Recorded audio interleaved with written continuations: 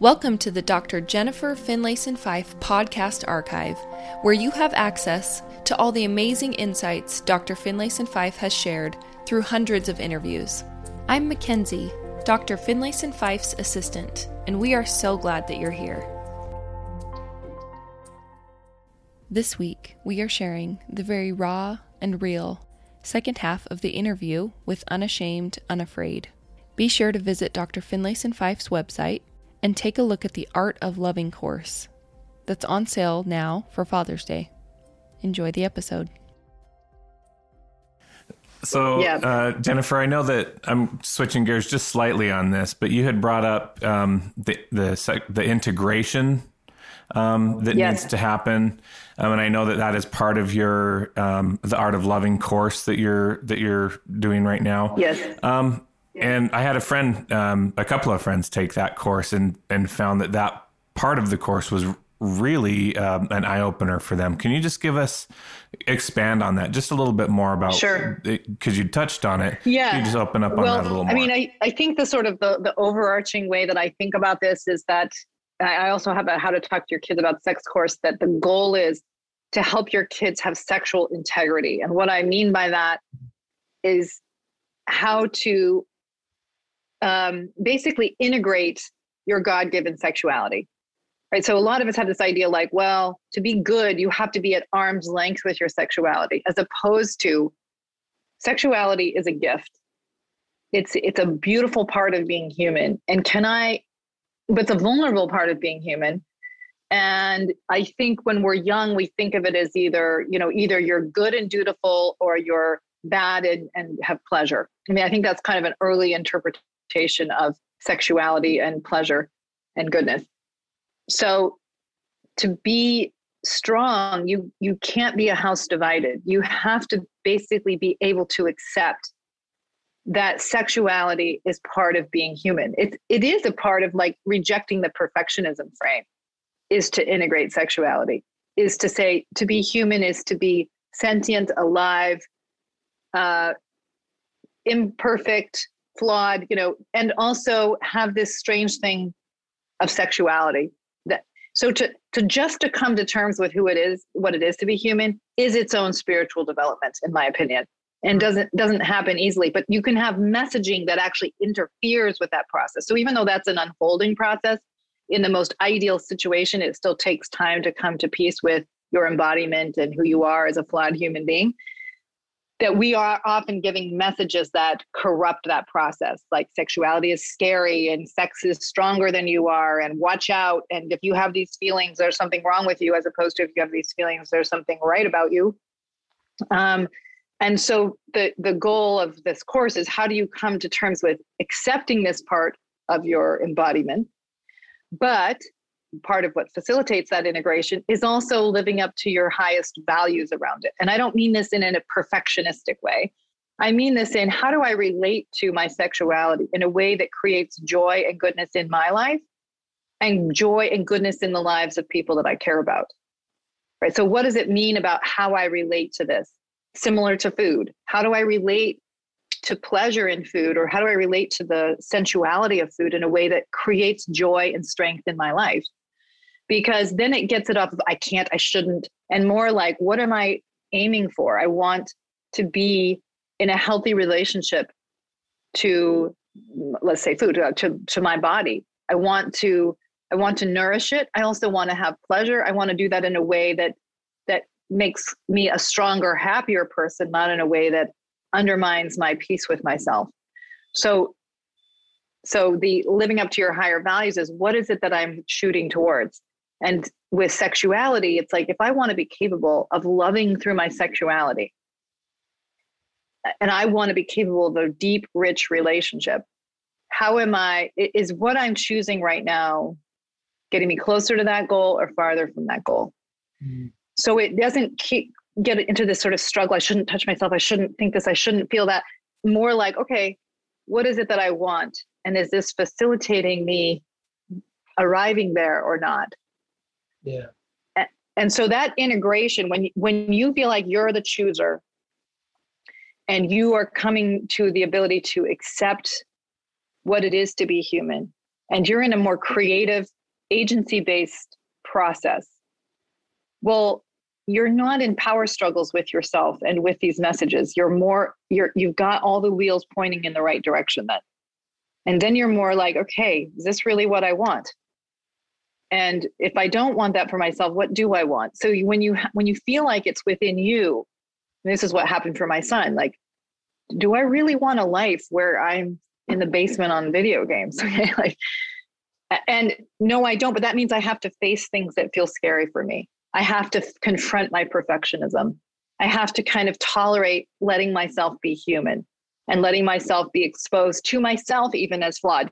So it's like, but I would rather do that than do this other thing to myself. And so, it's like once he kind of got it from rebelling against being pressured, and more into who do I want to be, that's when everything came together for him. Yeah. Yeah. No, that's it. Like, I don't know how else to say it than just like that's the, cause I believe all truth kind of fits together wherever you find it. And I'm like, that's pretty pure, unadulterated if you're listening. So hold on to that. So how do I, like, if I'm day one, so I'm thinking of myself, 7 years ago, 6 years ago. And if I'm shifting my mindset on my, unwanted sexual behavior, whatever it is, the bad things that I've done or the misaligned things. And I'm trying to bounce between how everyone talks about it and how we've defined right now how we should talk about it. so catching everyone. But so that stuff, how do I start the conversation with my partner, right? So how do I say to, my Christian wife, hey, I totally believe in like this stuff I've done cheating on you is wrong. And there's this exposure, self-accept, there's this growth that I want to be a part of. How do I have that conversation if I'm early in this process with my partner?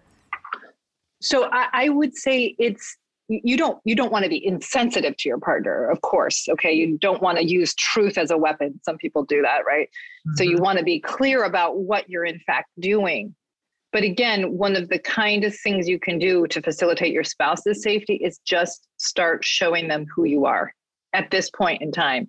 Mm-hmm. And that is a kind of intimacy that doesn't feel good to either person, but it is intimate. Mm-hmm. In fact, when I see people start trusting their spouse, it's strange because it's often when the darkest thing has just been revealed. Mm-hmm. And you see like the spouse starts to settle down because she's like, and her respect for her husband goes up because she starts to see like, he's courageous. He's not screwing around anymore. He's going to be straight with me. And even though I don't necessarily like what he's saying, it's like the paradox, like, I can't believe what you're saying. And I'm so relieved you're saying it. And a lot of times people are in that paradox, like, I want to get away from you. And yet I also feel more compelled and hopeful in a way that I haven't before. Because something more honest is emerging. Don't you think that there's part of that they knew there was dishonesty? Because so often we hear from partners like, I knew I was doing the Disneyland Prince thing, and I knew it wasn't all real. The collusion part, they kind of know. That's right. That's right. Exactly. So it's also like, I'm not crazy. Because sometimes they know, but then they're like, they want to believe that they're wrong. And so they kind of are like, okay, I'm just one of those anxious, paranoid types. And they kind of feel crazy, but they kind of prefer crazy to really dealing with what's in front of them. When what's in front of them emerges, there's a kind of anger, like, how come you've been lying to me? But a relief about I can track reality, and a relief that this person seems to be taking himself on. When I see people start to self-confront, they're not worried so much at that point about whether or not they may care about the impact on their spouse, but they're not trying to manage the view of themselves in their spouse's eyes. Mm-hmm. They have let go of how anybody else feels about this. Like when you James, are just saying like, okay, here's who I am. This is what I've done. That's a person who's no longer pretending, right? And I don't mean to say you have no places in your life where you pretend. I'm just saying that you're cleaner and clearer and more honest. And that makes you a more trustworthy person when you're not going to when you don't screw with the truth. And when you're willing to allow what's true to be more important than how you're seen. And so when you're saying, how do you do this? I think it's the biggest thing is the only way I'm going to find my strength is to put how I'm seen on the altar and talk as honestly as I can to myself, to God, to my partner. That is what sets you free. My favorite scripture is the truth sets you free. And when I was a young person, the thing I'm probably most grateful to my younger self for having done was I made a commitment that I would be as honest with myself as I could be when I was up against unhappiness within myself or with other people. Like, who am I in this? What is my role in this? And that doesn't keep you from any vulnerability, but it does allow you to have less vulnerability around who you are. It does allow you to become a more trustworthy person. I mean, for your spouse, we always do things in marriage that can hurt our spouse's feelings or that undermine their happiness. But when you're partnered with somebody who will yield to what is true, right, rather than how they're seen, that can make a marriage. Well, because then you can keep self-correcting. You trust your spouse not to be perfect. You trust your spouse to be honest. Well, and you trust yourself as a person. It's just deeply accountable in the choices that you're going to make and why you made them. That's huge. There's no longer, you don't move to shame and blame anymore. You're just owning yourself and your thoughts and your actions. Totally. And I've often shared with men who have not disclosed, right, the truth about what's going on with them. I'm like, look, there's a real simple difference. When you go home and your wife says, hey, I love you, or you have a sexual experience, or you're eating dinner together, or whatever level of intimacy, you will always have the question and the shame. If she knew, would she really? I said, look, the difference between me and you is I may go home and she may still be pissed, or something might still be off, but at least I know when she says, hey, I love you, or let's be intimate, or do dinner together, or whatever, I can take that in because I know she knows the whole thing. And definitely. And so much of being able to receive love from others, I mean, paradoxically, is to feel lovable. And I don't mean perfect or without flaw, or that it isn't a gift that someone loves you, because they certainly don't have to love you. Right. But to say, like, I don't think they're making it on false, assumptions. Mm-hmm. And they do know who I am and they still love me. It makes it all the more precious, but also receivable. Mm-hmm. So if I'm the partner in the collusion side of this, that I've tried to create Disneyland and I've tried to, have my partner fit that prince or princess role, and I'm on that side of it, that I'm saying I don't have some big skeleton in the closet that I need to disclose, but I want this to now enter my marriage. So switching seats to that partner, how would you approach that conversation with someone who's, your gut is telling you, or they may have partially disclosed and gaslighted a whole bunch of stuff. I think how do I enter that? Would say is, so again, you're entering into a very honest conversation. It's not like I know and I'm going to, take you down. It's like, I'm going to be unflinchingly honest. I don't trust you. I don't know the contours of that distrust because I feel like you keep so much of who you are from me. But one thing I can't get away from is that I do not trust you. And I keep thinking I should pretend like I do for myself, for you. But I can't keep living dishonestly like this. Here's the truth. I don't trust you. Can you help me understand why I don't? That's just straight down to the heart of it, right? Dude, as someone who, to be honest, Jennifer, as someone who is like fierce honesty has been a track of mine for several years, of even the little things, I feel like this call to double down on my truth and honesty. I don't have some giant skeleton in the closet anymore, but as we've been talking about this, and the reason I'm saying this is the free that you're talking about. I have a lot of freedom from my sexual addiction that people are in process, working on, no judgment, whatever. But even with that piece, that elephant in the room, that big thing, not in my marriage anymore, in my life. I mean, you can read my story on the internet everywhere. Yeah. I still I feel this deep calling to what you're saying. And what that tells me is there's a truth and a beauty here that I hope everyone listening is seeing. Like, to live out of that level of authenticity, to let someone love you at that level.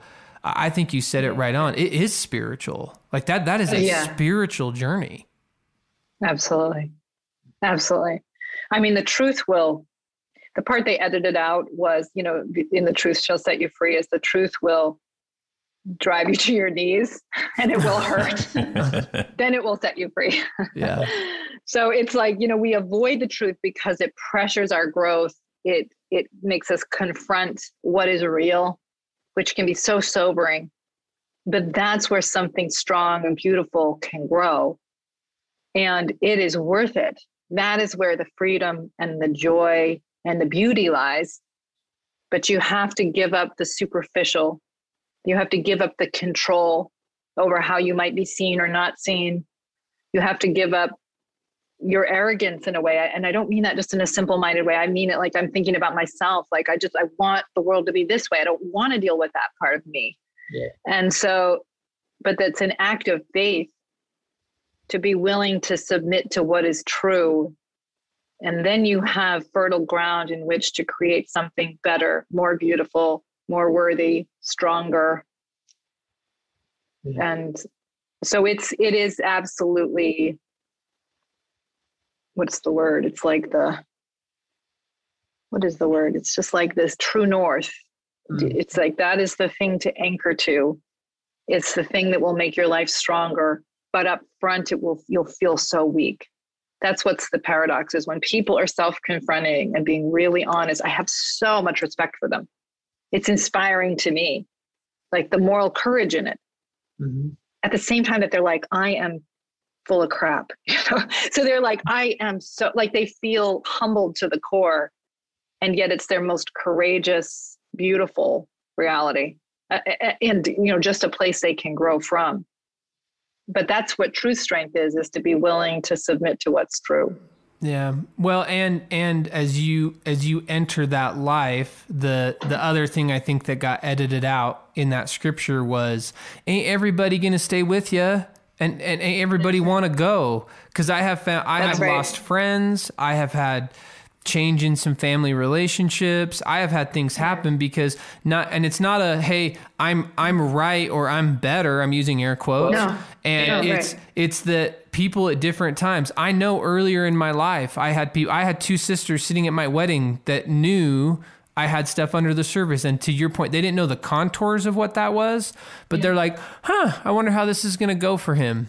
And I wasn't ready to see it. So no judgment on anyone, but a PS to that scripture is probably everyone's not going to stay with you, because there are people, as you step into that authenticity, right, to use our word, unashamed, right, as you be unashamed, or, really go to that true north, there are people who aren't ready to step out of their collusion. So they're going to distance themselves from you because it's too overwhelming for them. Absolutely. No question. Yeah. And that's the other scary part of it, is I think people sometimes think, if I do get more honest, if I do get stronger, like the woman asking that question, I don't trust you. I mean, there's enormous courage in that, because first of all, my view of myself and this marriage is about to blow up. Okay. Mm-hmm. And there's no guarantee that my spouse is going to confront himself or become stronger or join me in creating something better. Mm-hmm. I mean, the chances have gone up if you're going to show that kind of moral courage and really stand up for it. But there is no guarantee.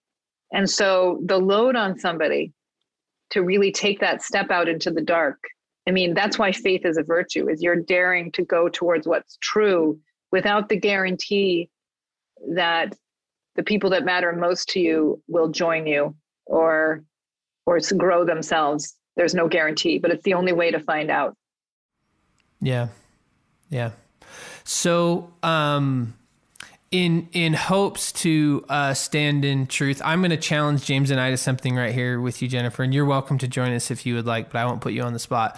James, sure. We have been called out by JFF to live in authenticity and truth, and to quit messing around and get closer to true north. So what is a truth that you need to own, and myself as well? Let's name one right now. Let's take the courage. Let's be unashamed and step into a collusion that you are living in. A collusion that I'm living in. I'll let you take the lead on that, Steve, since that's such a brilliant idea. Go ahead and why don't you name one?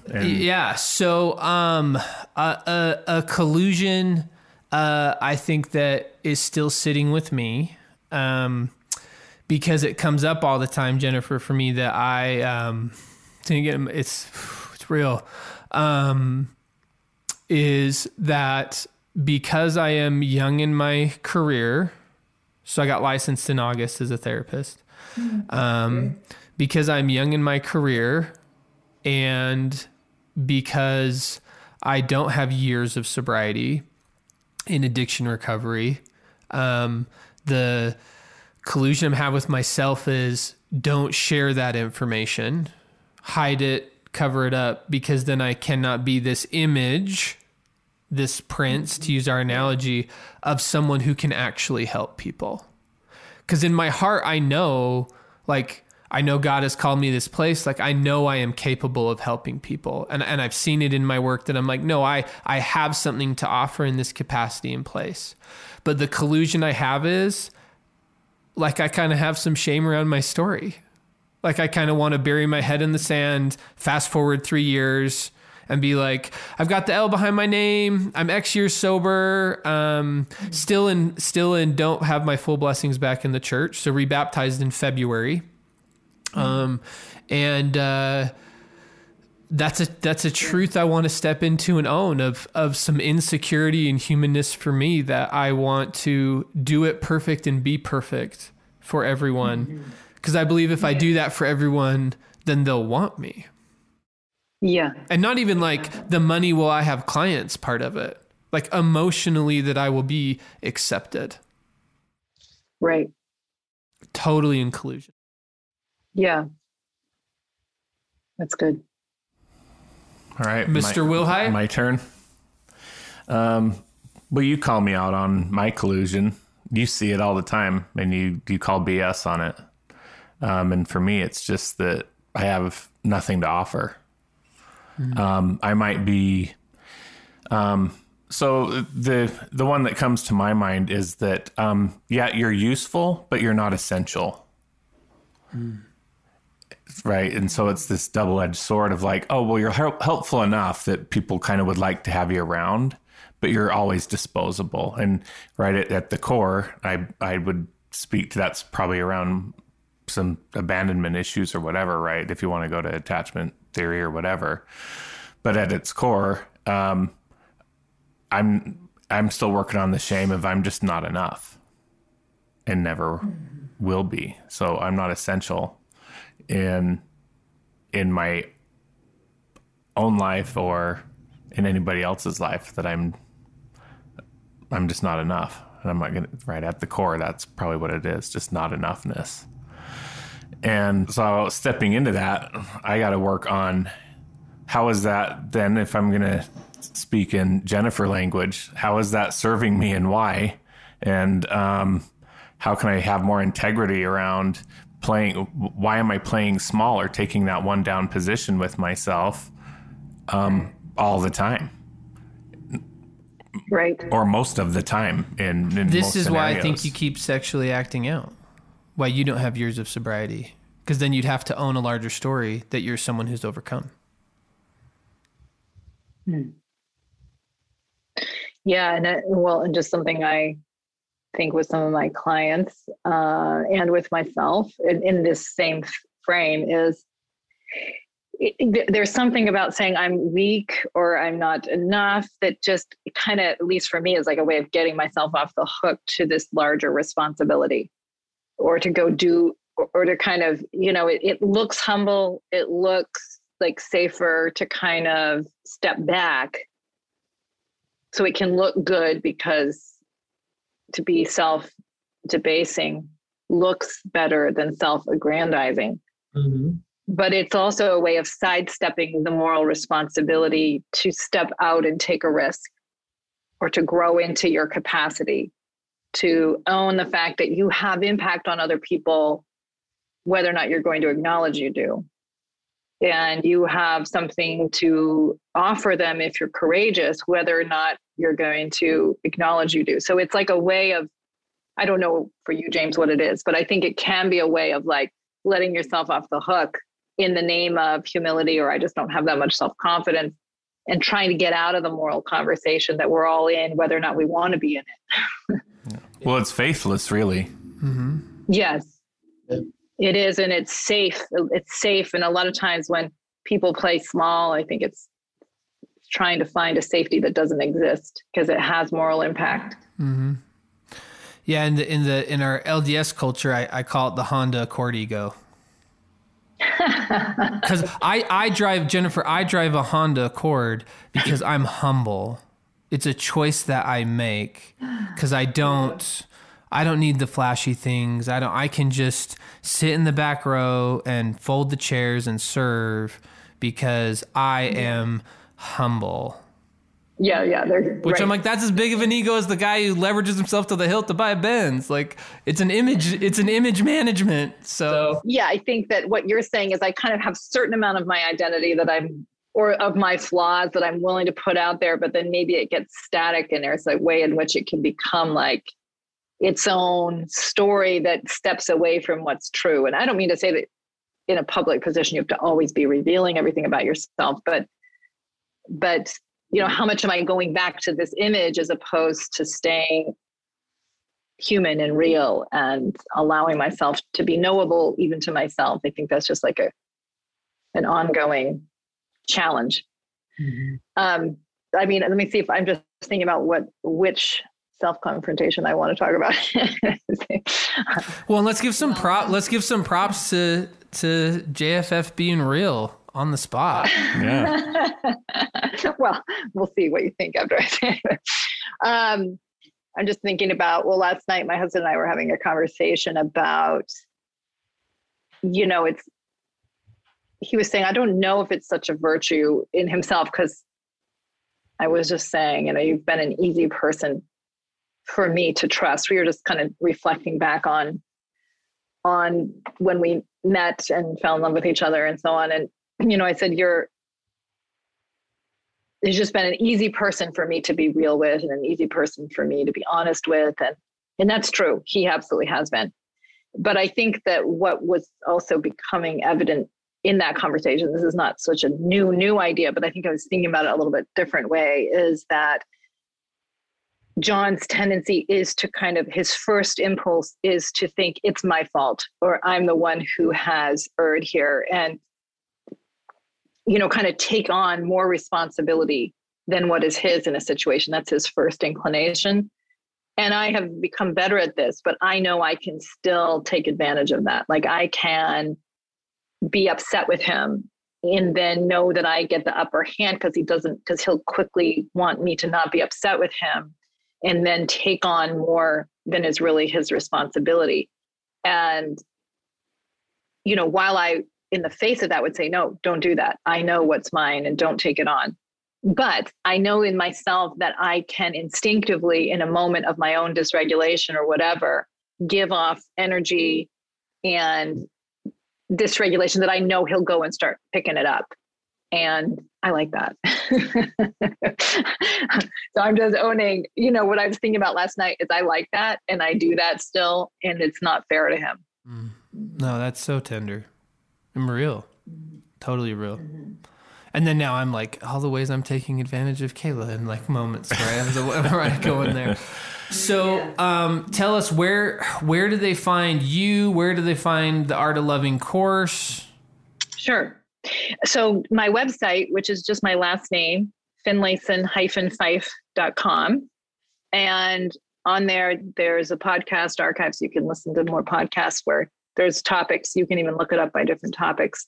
But then I have 5 courses, and one of them is the men's self and sexual development course. I have a parallel women's course.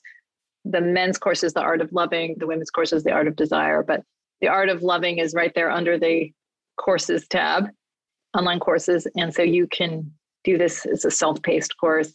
And you then have office hours with me. There's also a Facebook group where there's a lot of awesome men on there that have gone through these principles, have had their marriages and things really, their relationship to themselves and their sexuality evolving, and they're great support to other men as well.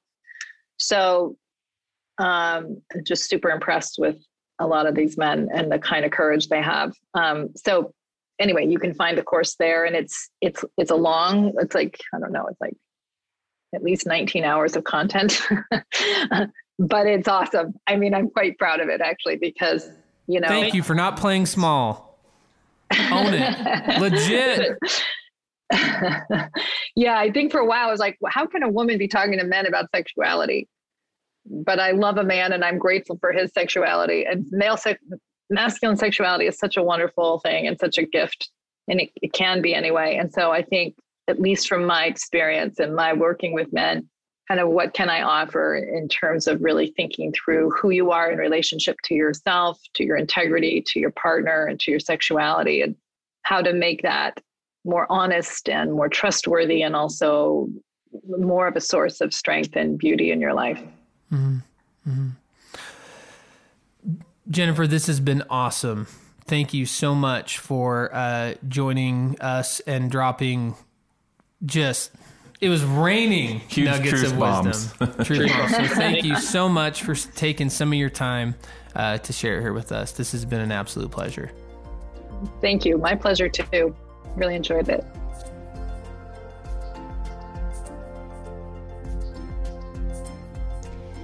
Thank you for listening. If you'd like to learn more about Dr. Finlayson Fife and the work that she does, check out the links in the show notes below to find her website, online courses she offers, information on upcoming events, and her free Facebook group.